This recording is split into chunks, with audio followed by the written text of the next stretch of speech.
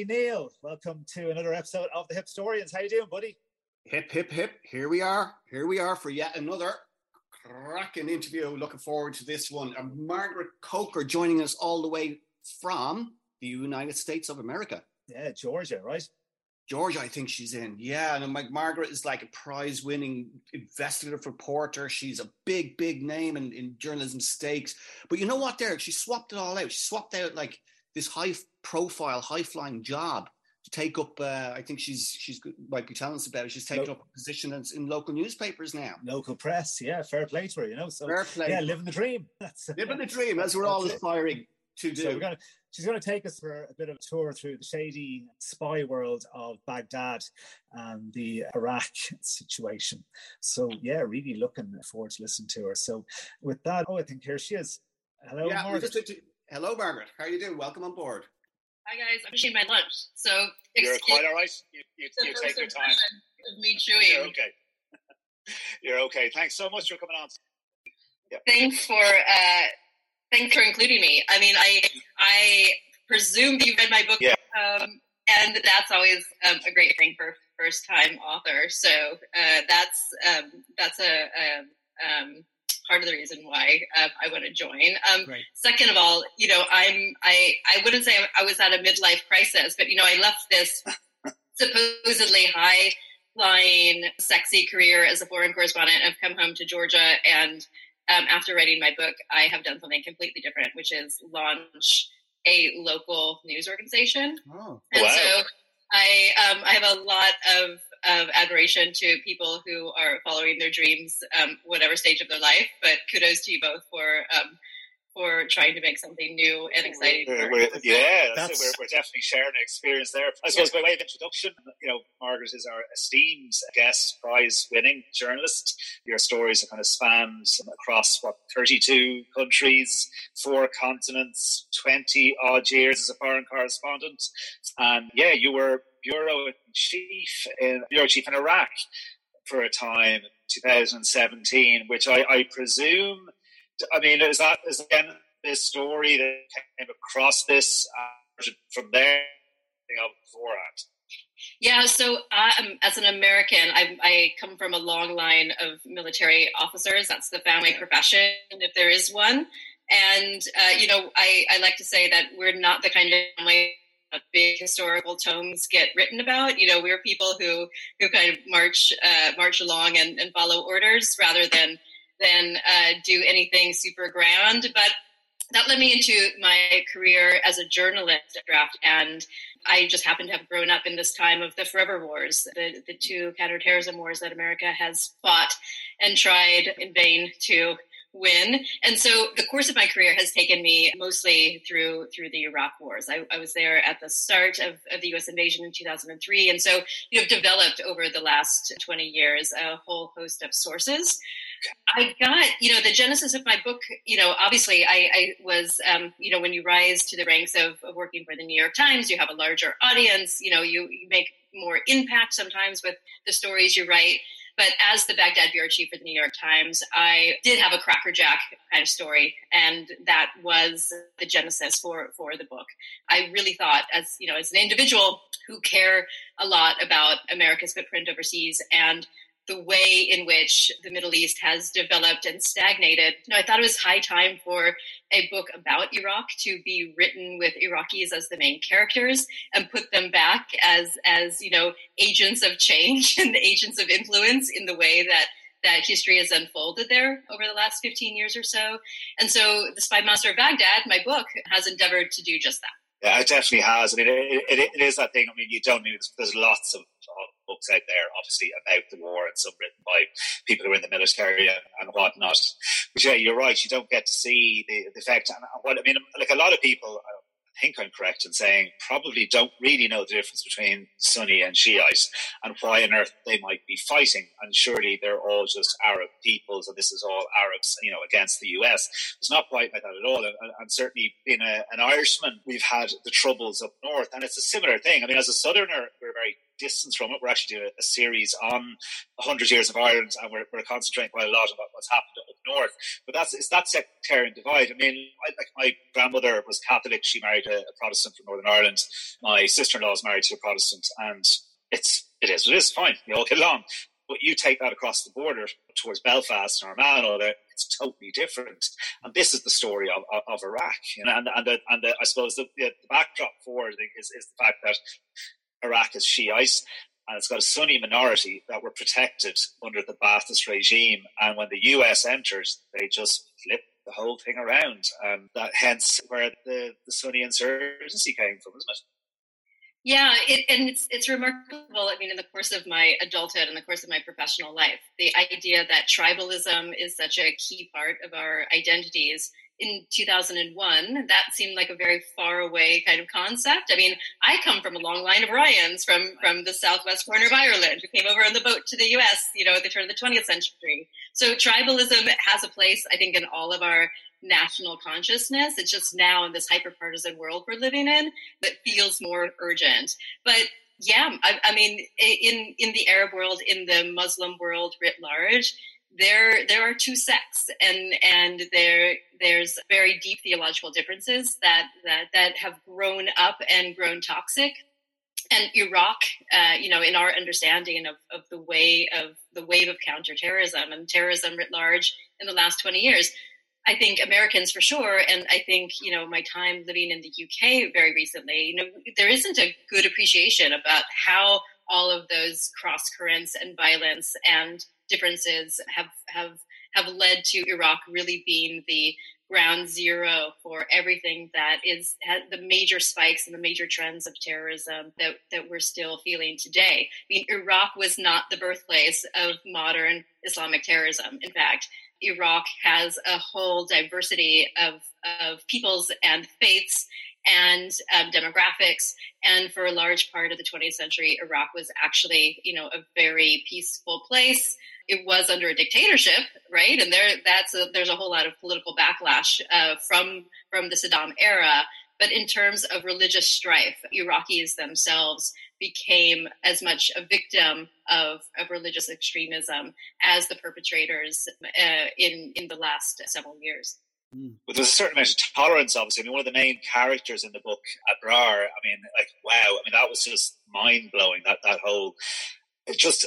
I mean, I actually still find it hard how she ended up doing what she did. I can understand, but I'm not there. And I suppose it's against the backdrop, obviously, where she grew up, reasonably well to do. And then you've got the other side of it, obviously, in the other part of it, Falcon's team, which is Saddam City, which really is what we came to know in the West through the media as Sadr City, because that was this Muslim Shiite cleric who was assassinated in 1980, is that right, by Saddam. So it is interesting. The Iraq, the Baghdad that you arrived in 2017, it's quite surprised you in ways, isn't it?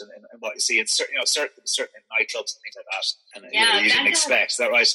Yeah, I didn't read classics, although I did go to Catholic school in the U.S. So there was a lot of Latin in my background, and I had a great Latin teacher who wanted to fill out our knowledge of ancient worlds and ancient civilizations. So as a place where there was the crossroads of civilization, and even the wellspring of civilization, Western civilization, is something that wasn't, I knew about that, but Baghdad is the city, Baghdad is the modern city, the Baghdad that I've known since 2003 has been this metropolis that was unwinding, unraveling, again, a multicultural city with a very educated population, an upper class, an elite that was no longer elite, a working class that suddenly became rulers, and then terrorism was the great equalizer. There was so much violence in Baghdad in the mid-2000s that friends of mine, they left home for school,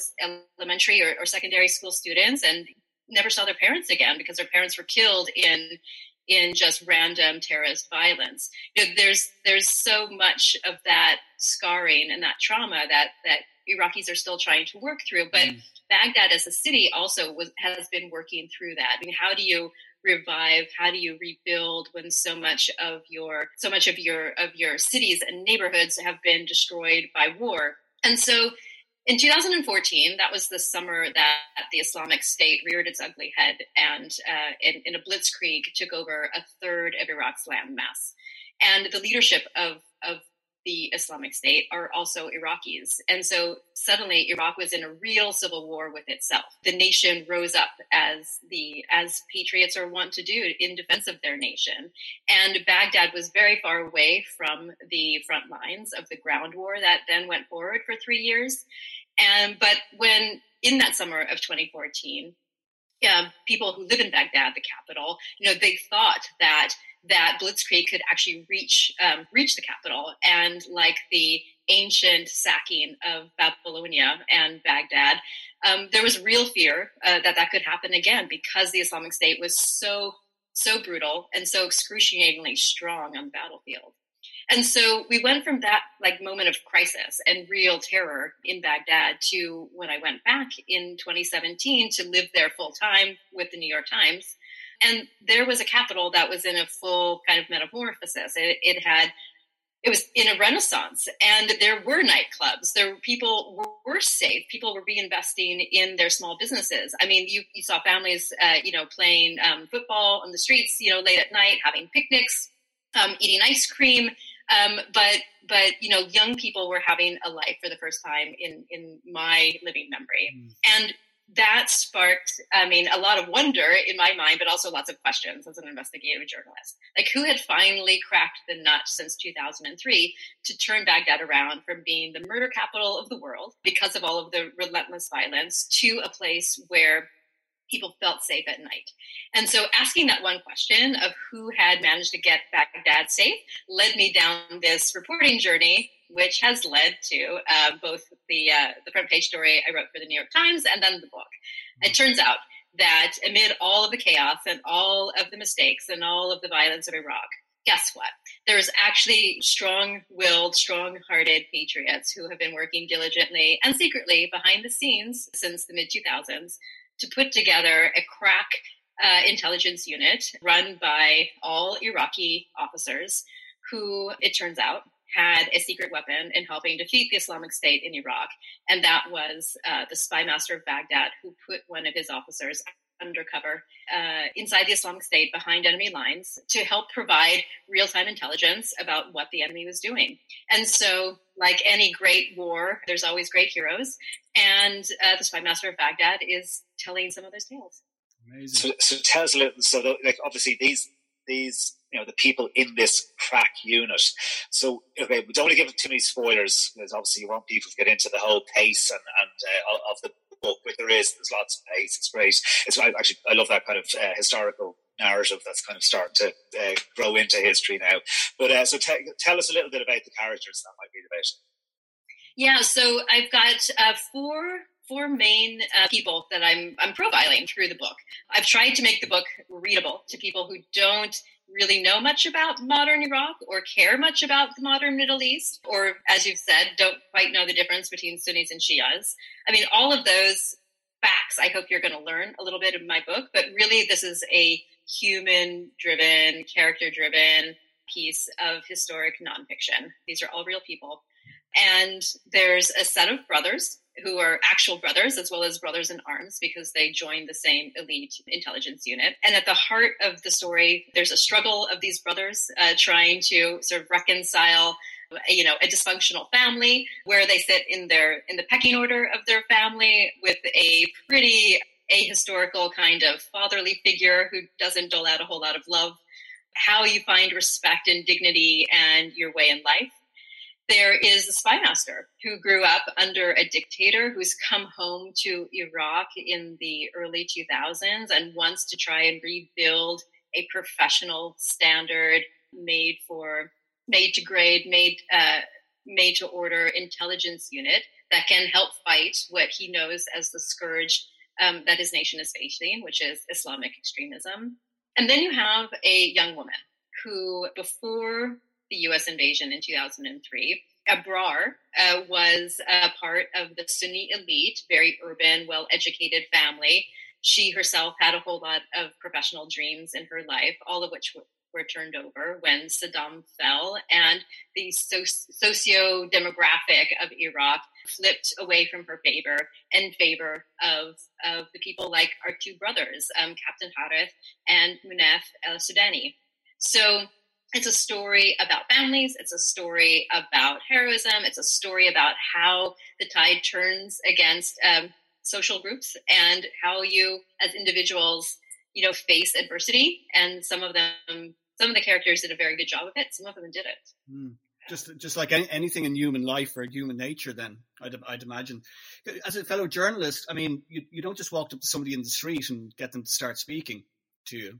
This must have been a long process of trust, meeting people, like I said, gaining their trust and finding out where each is coming from, and particularly challenging. Like I know you're trying to work as a journalist in Ireland with other people that are from here, but like, how did you cross the boundaries of being very much an outsider and a foreigner? Like, how did that? Can you talk us through the process of what I'd imagine was a very long process for you to achieve that? Yeah, I mean, as I said, I've been working in and out of Iraq since 2003, and I don't have my heritage is not my family is not at all from the Middle East. We aren't Muslim, and we really are. I really was a foreigner when I set foot there for the first time.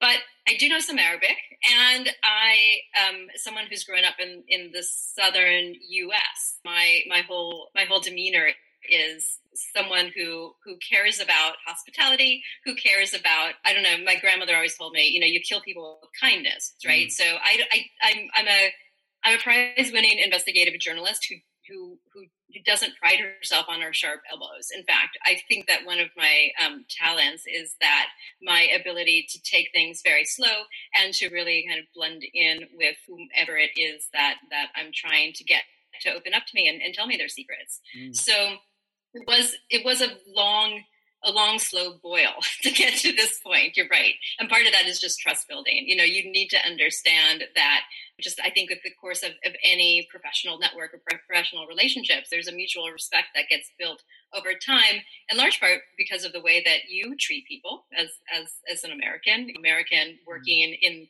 the U.S. in my lifetime with the Bush administration first in the Middle East, with the idea that there were lots of U.S.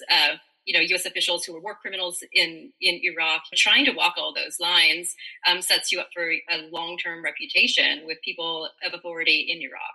And I'm not stridently anti-American. I'm actually a very proud American, but also having to weave that through and people understanding that you are who you are and you can still respect them. So I start there just with the worldview and being able to come immediate deadline. But as well, starting to question elementary, but that no one else is tackling, I think is also part of the secret and just pure tenacity. I mean, when I moved back to Baghdad in 2017, and I was asking that very basic question that I alluded to earlier, how did Baghdad become safe and who cracked that nut? No one else in the journalistic corps was really on that path. Everyone else was up at the front lines, writing about daily battles and skirmishes and victories or not. And I was off on my own tangent. And so when I was told, sort of early in this quest that there was only one person for me to go to get the answers, which is the apocryphal spy master of Baghdad, the main character in my book, Abu Ali al-Basri. Abu Ali al-Basri didn't want to give me the time of day start. He's a busy man. He's got a lot of things on his plate, and he actually is saving his nation, which I didn't quite realize at the time, right? I mean, there's a lot of people with high ranks who sit around twiddling their thumbs instead of actually doing hard work. And so he wouldn't accept my interview request. And when he finally did, it was after probably, I don't know, at least 10 metaphorical knocks on his door, only have no one be at home. He finally did decide to talk to me because, not due to my charm, we hadn't met yet, but because he actually had a story he wanted to tell me. And so that is the best marriage, I think, of investigative reporting and high-level sourcing, when you're not actually the ones to go through the media to tell a story that otherwise they can't tell. Mm-hmm. And in this case, Abu Ali al-Basri had a great story to tell. What had happened at this point was that the man that he had recruited and sort of shaped into an intelligence officer, the man that he helped build a cover story for and put behind enemy lines, his officer was lost. And Abu Ali al-Basri couldn't declassify his operation. And he wanted to help the family of his fallen officer. And so he decided to use me as the journalistic vehicle in order to tell that tale. And so we had several meetings before he actually decided to spill his beans, but we got on. He saw that I wasn't a hothead. He saw that I didn't have a whole lot of agendas. He saw that I was actually going to listen to what he had to say and then fact check it and then report it. And so what that turned out to be is the first story that was published in the New York Times about this very heroic tale of wartime espionage. And so his main goal, I think, was met. I mean, the main goal was, A, to get some recognition for this unit that had been working in a clandestine fashion ever since it had been founded, but then, two, to assuage some of the hardships that his officer's family was experiencing.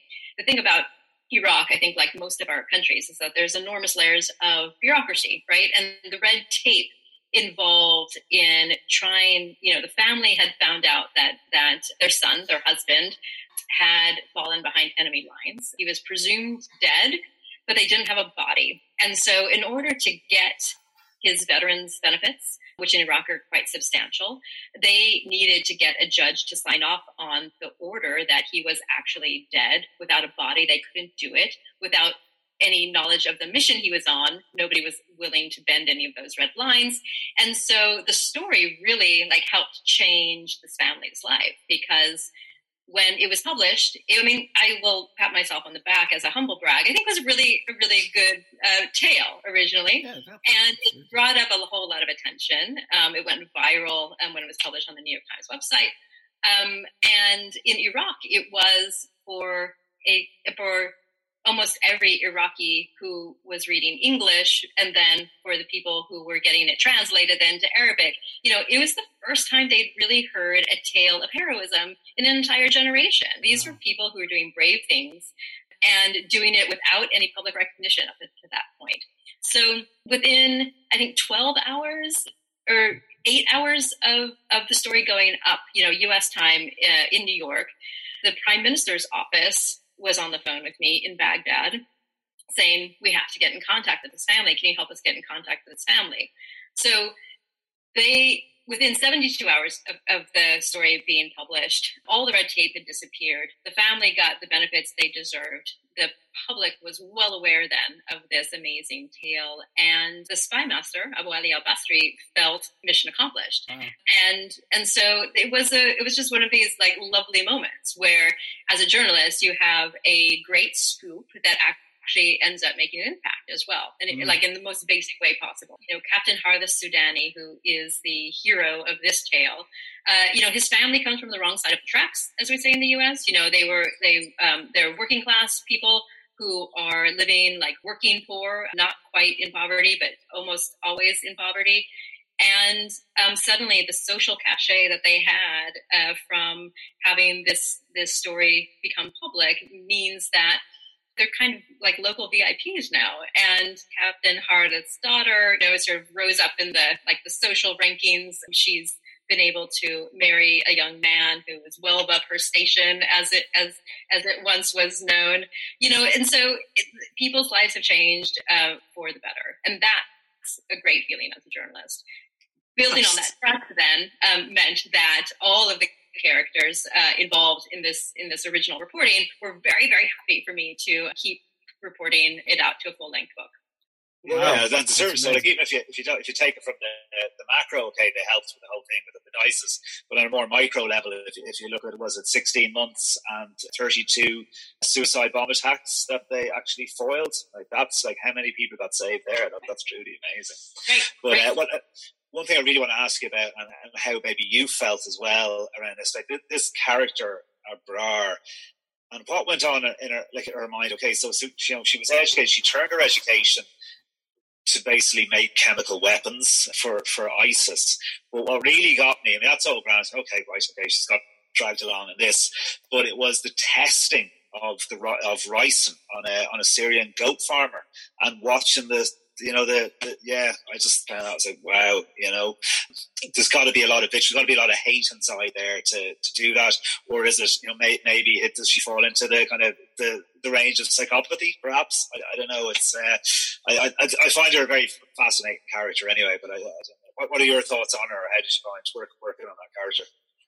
Yeah, so before I went back to Iraq in 2017, I was actually living in London from 2014 to 2017. And so I was sort of enmeshed in that like British journalistic culture that was fanning, just completely obsessed, right, with foreign fighters, especially young women who were leaving the UK and European countries and going to the Islamic State in the pursuit of some dream, rightly or wrongly.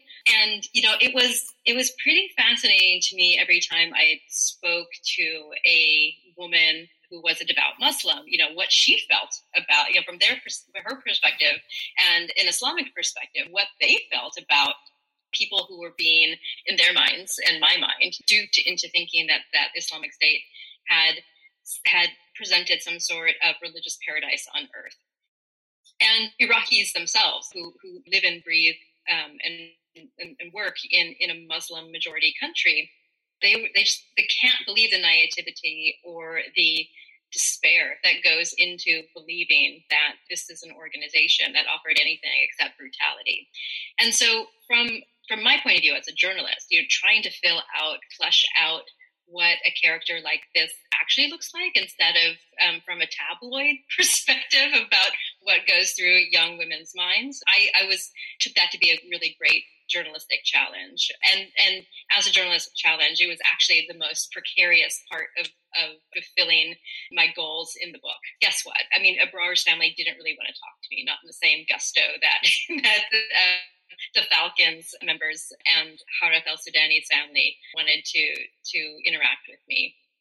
While I was reporting for the New York Times, and then while I was writing the book, Abrar's own terrorism trial was going on, and so it was hard to get access to her individually as a source, and trying to track down her family and get them to trust me to tell her story in an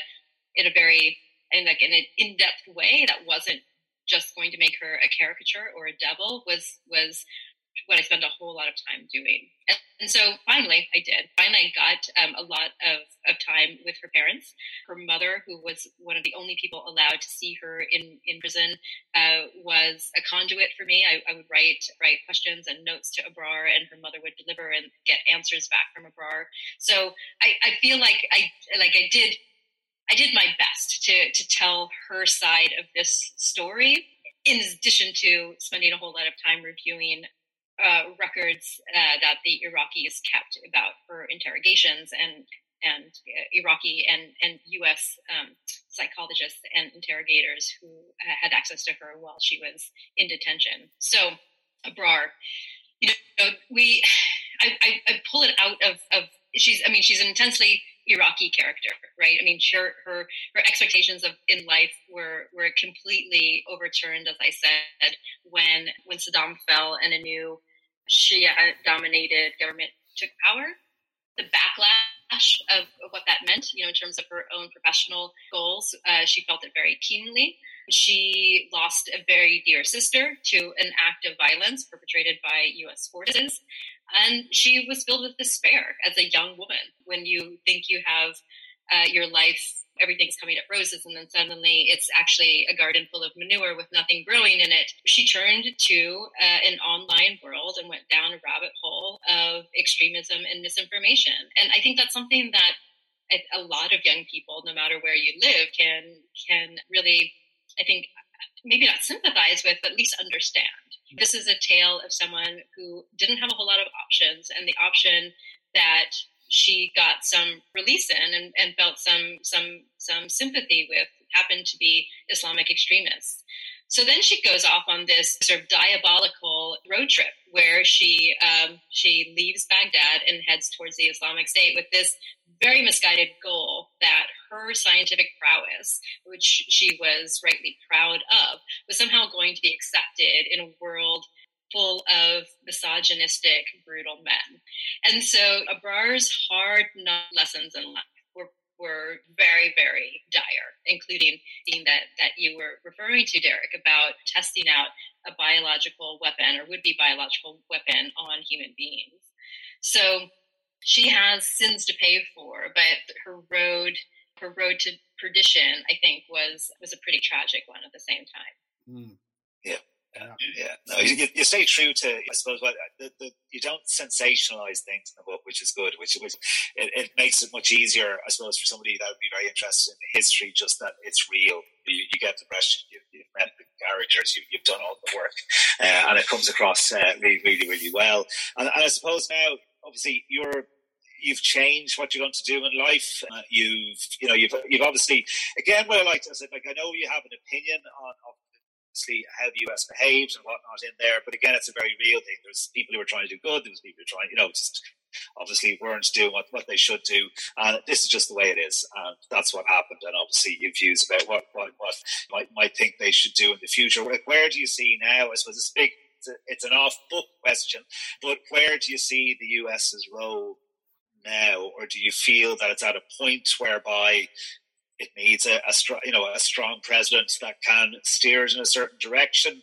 Do you think with China and with Russia, where might there be some problems now ahead, or if any at all? Yeah, I spent the majority of my career as a journalist sort of covering democracies in transition, democracies in crisis.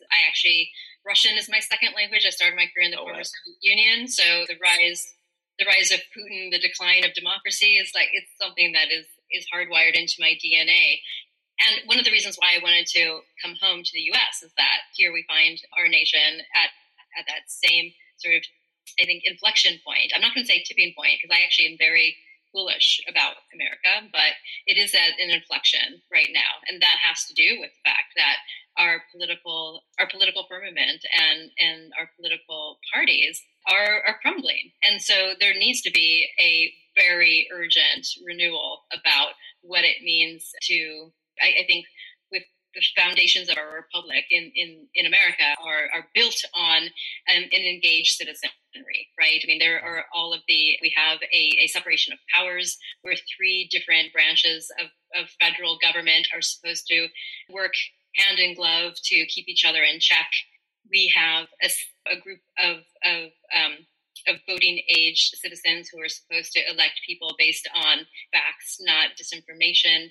Those things we're seeing a lot of struggle about those very basic tenets of the American democracy. And so as a journalist, I feel very well placed now to be writing and reporting about those issues here. I think that there are, as a student of 20th century American history, and someone who's covered 20th century American history as a professional, there's never any narrow road, no matter how much that Hollywood would have us believe or military biographies would have us believe.